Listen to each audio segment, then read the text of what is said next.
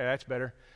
I was saying that 35 years ago, I could only imagine having a movie trailer for VBS, for Vacation Bible School. And I'm envious of those who get to work on this creative stuff like that, and I'm joining in wherever I can. But I'm just so excited that we have opportunities to do stuff like that. It's fun. I'm going to admit to you, it's fun. We used to try to make movies back in those days, and we had to use 8mm film. And even then, you had no sound. You couldn't do any special effects. But even then, it was difficult to find people who could develop that 8mm film. And it was back in those days of 8mm film that I was at a Vacation Bible School as a young teenager. I think I was the only teenager at that Vacation Bible School that first night. And Brother Ed Spurlock from Farmington was leading our VBS at the Winslow Church of Christ. And he was the one who told me not to miss out on the joy of being a Christian. Now that VBS back then was far different than what we do now. And I'm not saying that was better or this is better. They're just different. But they had one thing in common. What they had in common was that the gospel was good news. That something was being communicated about the gospel being good. And I'll always be thankful that Brother Spurlock made it clear to me that before before there's anything like hellfire and brimstone, there's the joy of being a Christian. That it's not just turn and burn, it's how would you like to have joy and peace and hope? How would you like to have happiness in your life and have a fun-filled life? Or would you rather just accept mediocrity? All of that was presented to me even as a young person, and I was unpacking it in the years that follow, still am. The goals and the objectives are the same in all of these things that we do. This VBS will even look different than some of the Vacation Bible Schools that we've done here. And it will look different than other events that we have.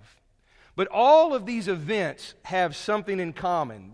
I'm thankful for not only Vacation Bible School, but what we've been doing now for a few years at Soul Quest, and everything like that. I'm thankful for it because it represents our commitment to young people. It represents our commitment to the gospel. And it represents our commitment to communicating the good news in creative ways. And I think that's so important to be creative about it. I want to tell you 2 reasons why I think that's the case. West Ark has a long-standing tradition of implanting faith and nurturing faith in children. And years ago, it was back in 2008 that we were trying to define, well, what is it that we do? We have the mission statement. We want to make disciples, but how do we focus that? How do we get that on the ground? And we came up with 4 words: campus, kids, healing, and hope. And we've been fulfilling those over those years since then. And our commitment to kids, our commitment to youth, is something that we believe in. Even before we had our first children's minister, we were emphasizing that. And I'll tell you why it's important. I want to read to you from Mark 10, verses 13 through 16. One day, some parents brought their children to Jesus so he could touch them and bless them. But the disciples scolded the parents for bothering Jesus. When Jesus saw what was happening, he was angry with his disciples. And he said to them, "Let the children come to me. Don't stop them, for the kingdom of God belongs to those who are like these children. I tell you the truth, anyone who doesn't receive the kingdom of God like a child will never enter into it." And then he took the children in his arms and he placed his hands on them and he blessed them. Our commitment to implanting faith and nurturing faith in children pleases God. I'm fully convinced of that. Why? Because Jesus Christ made it a commitment in his ministry to bless children. Did you notice what we just read there? Jesus wasn't indifferent on this matter. He didn't just say, "Oh, well, I understand. Some of you have kids. Some of you don't have time to find a babysitter. We've got a nursery back here." Look at this verse. The disciples are scolding people who are bringing their children to Jesus and saying, don't bother him with that. And did you notice the reaction of Jesus? He's not indifferent. He doesn't say, hey, let's not do that. That's not good outreach technique. Let's improve our... He's angry. It's pretty clear. I mean, there's a few times in Scripture where you'll see that Jesus laughs or he's joyous. And then there's a few times that you'll see he is angry or he is indignant or he is emotional. On this matter, he is angry when they are hindering the parents who want to bring their children to him. So I think it's pretty clear where God stands on this, where Christ stands on this, and our commitment to implanting faith in children. I'm going to tell you right now, it pleases God. I'm quite confident of this. So when we are creative in how we communicate the good news, even to our youngest ones, we are pleasing God. It was just this week, Melody Priester and I were talking, and she reminded me of what one of our... we have a professor in common. We have a teacher in common. And she reminded me what he said, and the gist of it is, he said, when you study Scripture, when you do academic studies in the Bible, the goal is not to publish papers and to present great academic wisdom, but the goal is to be able to explain the gospel to a 5-year-old child. That is the highest calling of communicating the gospel. Because if we can reach those people that Jesus cares about, beginning with the children, then we definitely please Him. So number one, the reason why this is right and good to be, why we should be as creative as we can in communicating the gospel, is that it pleases Christ. Secondly, is what I call an overlooked parable. I don't know, some might debate whether or not Matthew 13, 51, 52 is a parable. I don't know if it is or not. It fits right at the end of a set of parables. I like to think of it as a parable. It's an image. It's a metaphor, a lot like the other parables. But Jesus urges us in this parable to be creative and be innovative. He wants us to be, in His words, scribes who are trained for the kingdom of heaven. Now, our theme at the Vacation Bible School will be the parables. And that has set the tone for the preaching for the last 5 weeks.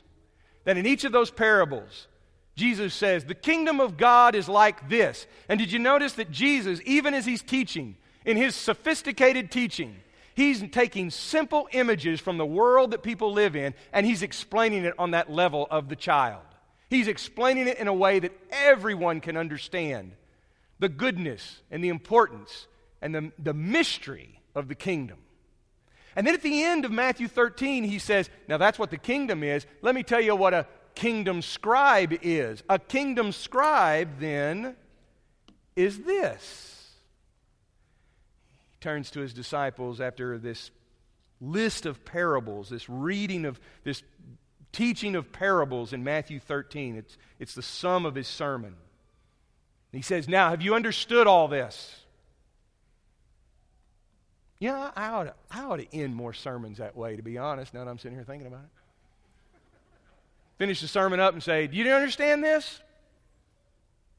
And I ought to be expecting you to say, yes, or give me a no. I mean, that just means I need to go back and do better work. But, no, yes. They say, yes, we understand it. He said, therefore, okay then, that's what that means. He says, okay, then every scribe who's been trained for the kingdom of heaven is like a householder who brings out of his treasure what is new and what is old. Now that's an image from their world. The image of a keeper of treasures or the keeper of a storehouse. Somebody who brings out what's just appropriate for that moment. And he says, those are our scribes for the kingdom. What does that mean, though? A scribe for the kingdom. What is a scribe? A scribe is someone who is a skilled teacher. We might think of it as, and by the way, in his world, a scribe is someone who had not only the ability to write, but the talent to write, and that was considered a special skill. It's not something that everybody picked up. Not everybody learned how to read and write. But a scribe was somebody who was specially trained. So you've got this scholarly person, and scribes are usually negative because you always see a group of people causing Jesus problem. And who are they? They're the Pharisees and the scribes. These are supposed to be people who are knowledgeable in Scripture, who are experts. But Jesus says that the scribes trained for the kingdom are not like the Pharisees, but they're creative people. They are people who are creative in telling the story of the kingdom of heaven, just like Jesus was, teaching parables that might communicate things in a very old way, or it might communicate things in a new way. But the point is the same, to get across the mysteries and the teaching and the good news of the kingdom of heaven. To explain that the kingdom of heaven is this. That's what a kingdom scribe does. Now, at this point, some of you might be thinking, well, I don't know that I can be a scribe. I'm not a very creative person. I'm not very scholarly. That's not what it takes to be qualified to be a kingdom scribe. The qualification for a kingdom scribe, according to that verse we just read, is understanding. Jesus says, do you understand what you've just heard? Yes. Then a scribe trained for the kingdom is like someone who brings out of the storehouse treasures old and new. And you see, God has equipped each and every one of us to be a scribe if we understand the gospel. And I'm going to assume, although I can't assume this completely, but I'm going to assume that everybody here understands the good news. And there may be some of you who don't. Let's just kind of encapsulate it very simply. The good news is this, is that God has a purpose. God has a plan. And that God sent His Son to give us purpose and meaning. That sin doesn't get the last word. That because of what God accomplished through Jesus on the cross, but also in the life of His Son, and then in the resurrection, and then exalting Him so that He is now King. He's Lord of Lords and King of Kings. He is the one who rules. That means sin doesn't get the last word in your life. And that means that your life has a purpose that fits into God's kingdom. That means we can be disciples, which means to be a learner. We learn from Jesus, and we live a very new kind of life. That's one way of telling the gospel. That's how I tell the gospel from Scripture. It's right there. It's in Scripture. But people are going to emphasize different ways of telling that as they point us to the truths revealed in Scripture, revealed in the teaching of Christ and the teaching of the apostles. And I want you to understand this, that if you understand that and you've experienced that, even if you've only experienced that for a short time, you are qualified to be a scribe. Because every day that you and I experience the gospel in our life, we're storing up treasures in the storehouse. I want to encourage you to be a scribe by thinking about how God has worked in your life. That's not indifferent. That's not unimportant. That's very important. Because you'll be able to communicate the gospel from that experience. If people like me are the only ones who are qualified to communicate the gospel, then we're in a lot of trouble. Because I cannot share the experiences that some of you can share because it's your story to tell. Our sister Gina Belot's in Bulgaria. And one of the things I've always told Gina as she went to Bulgaria is that she will be able to tell the gospel in ways that I cannot. Because her experience is different than mine. And also she comes from a different perspective. She comes from a perspective of a younger person. She comes from the perspective of a female. She's going to be able to connect to people in Bulgaria that I will not be able to connect to. And that makes her eminently qualified. And let me tell you what makes each and every one of us qualified, is that God has done something in your life. And if God has done something in your life, then you tell it. And you point to the gospel. You have an experience of the gospel. It's not just a rote formula that you have to memorize the way you memorize answers for a history exam. It's a living word, and it's a truth. And we ought to be able to draw out both the old things that we've learned and use whatever is appropriate for the moment, and draw out also the new things that we've experienced. This idea of treasures, new and old, points us to what it means to be a scribe. Imagine, for example, One of those old-time hardware stores. Some of you have been to those. I remember one in near the town that we lived in Texas, the second time we lived in Texas. And they had this old hardware store. And there were things that were hard to find. I remember one time my dad said, one of the things I'm looking for is I'm looking for those old tire repair kits. Now, he's talking about the old one, not the stuff with the sticky glue. But this was the kind where you had the uncured rubber, and then what you would do is you'd put it on there, and I always remember this stuff because it involved fire. And so you would light a match to it, the thing would light up, it would cure the rubber, and it would stick to that. And he said, I really want some of those kits. And I said, I don't know where you find those. And he says, I don't either. I go into this old-time hardware store, and I ask the guy, hey, do you have any of those tire repair kits? And I can't remember the name. I'm like, and he's like, well, what kind? I said, it's the kind you light on fire. Oh, yeah, I know exactly what you need. And he goes back there and he finds this and he brings it out. Now, you remember stores like that where you can go in and they'll find something and you can tell them, this is what I need, and they know exactly what you need. Sometimes you don't know what you're looking for. But you know it's a good storekeeper when you go in there and say, well, my problem is over at my house, I've got this thingamajig that connects to the Whomper jaw, and the Hoosits is all messed up in between, and I need a Whatamarang to go in the middle of that. And I know exactly what you need. And the guy goes back out there and he brings you apart, and he says, this will work right here. Wow. I mean, when you've got somebody like that, what are they doing? First of all, they're paying attention. They're paying attention to your problem. We all get disappointed when somebody says, look, if you don't know what you're looking for and you can't call it by the right name, then come back here when you learn your stuff. Well, we're not going back to that store. But when somebody pays attention to you, they say, I think I understand your problem. And then they start working with you. When we pay attention to people, we pay attention to their story, and we pay attention to their experience or their inexperience with God, or maybe they think they've had a bad experience with God. But before we correct them, we pay attention to them. And then we pay attention to what God is doing in our lives and the lives of others. And maybe we even see what God is doing in the life of that person.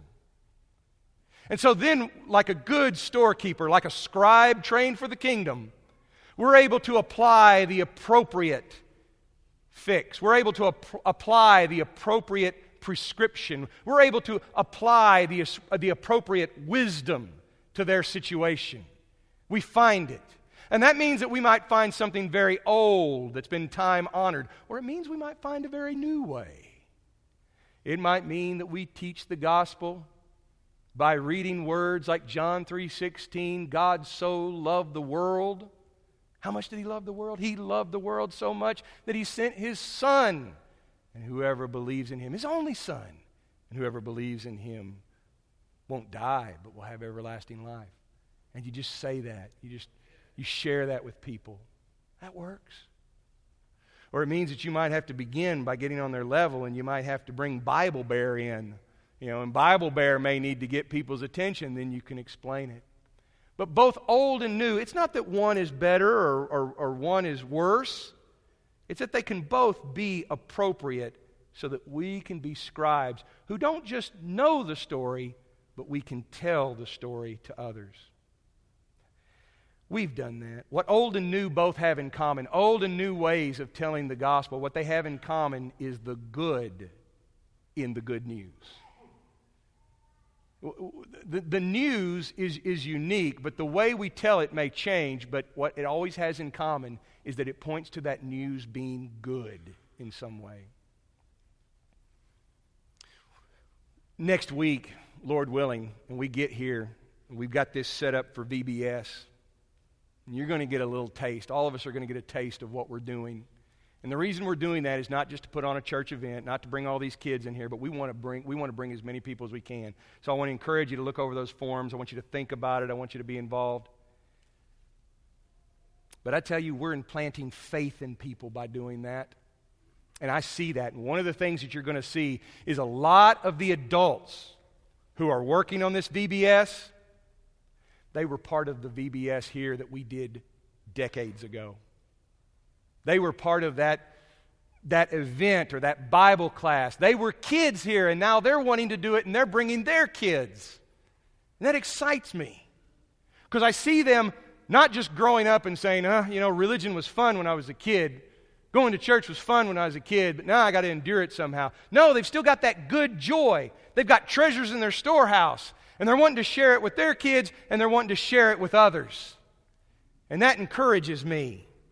And all of these young people that have grown up here, whatever they're doing, whether they're preaching, and so many of them, whether they're preaching the gospel in another country, whether they're preaching the gospel in this city right here, whether they're working for churches or somehow in their profession, whatever it is, whether they're in education or business, or whether they're in the creative arts, or whether they're in medicine, or whatever it is that they're doing,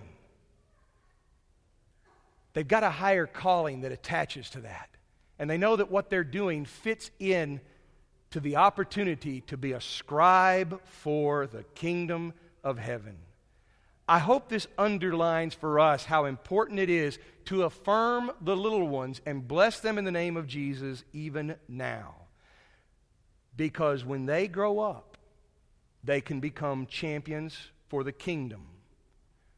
But they do that when they receive that blessing from Christ. So do you understand all these things? Then if so, let's stand, let's encourage one another with these songs, and let's bless one another in the name of Jesus Christ.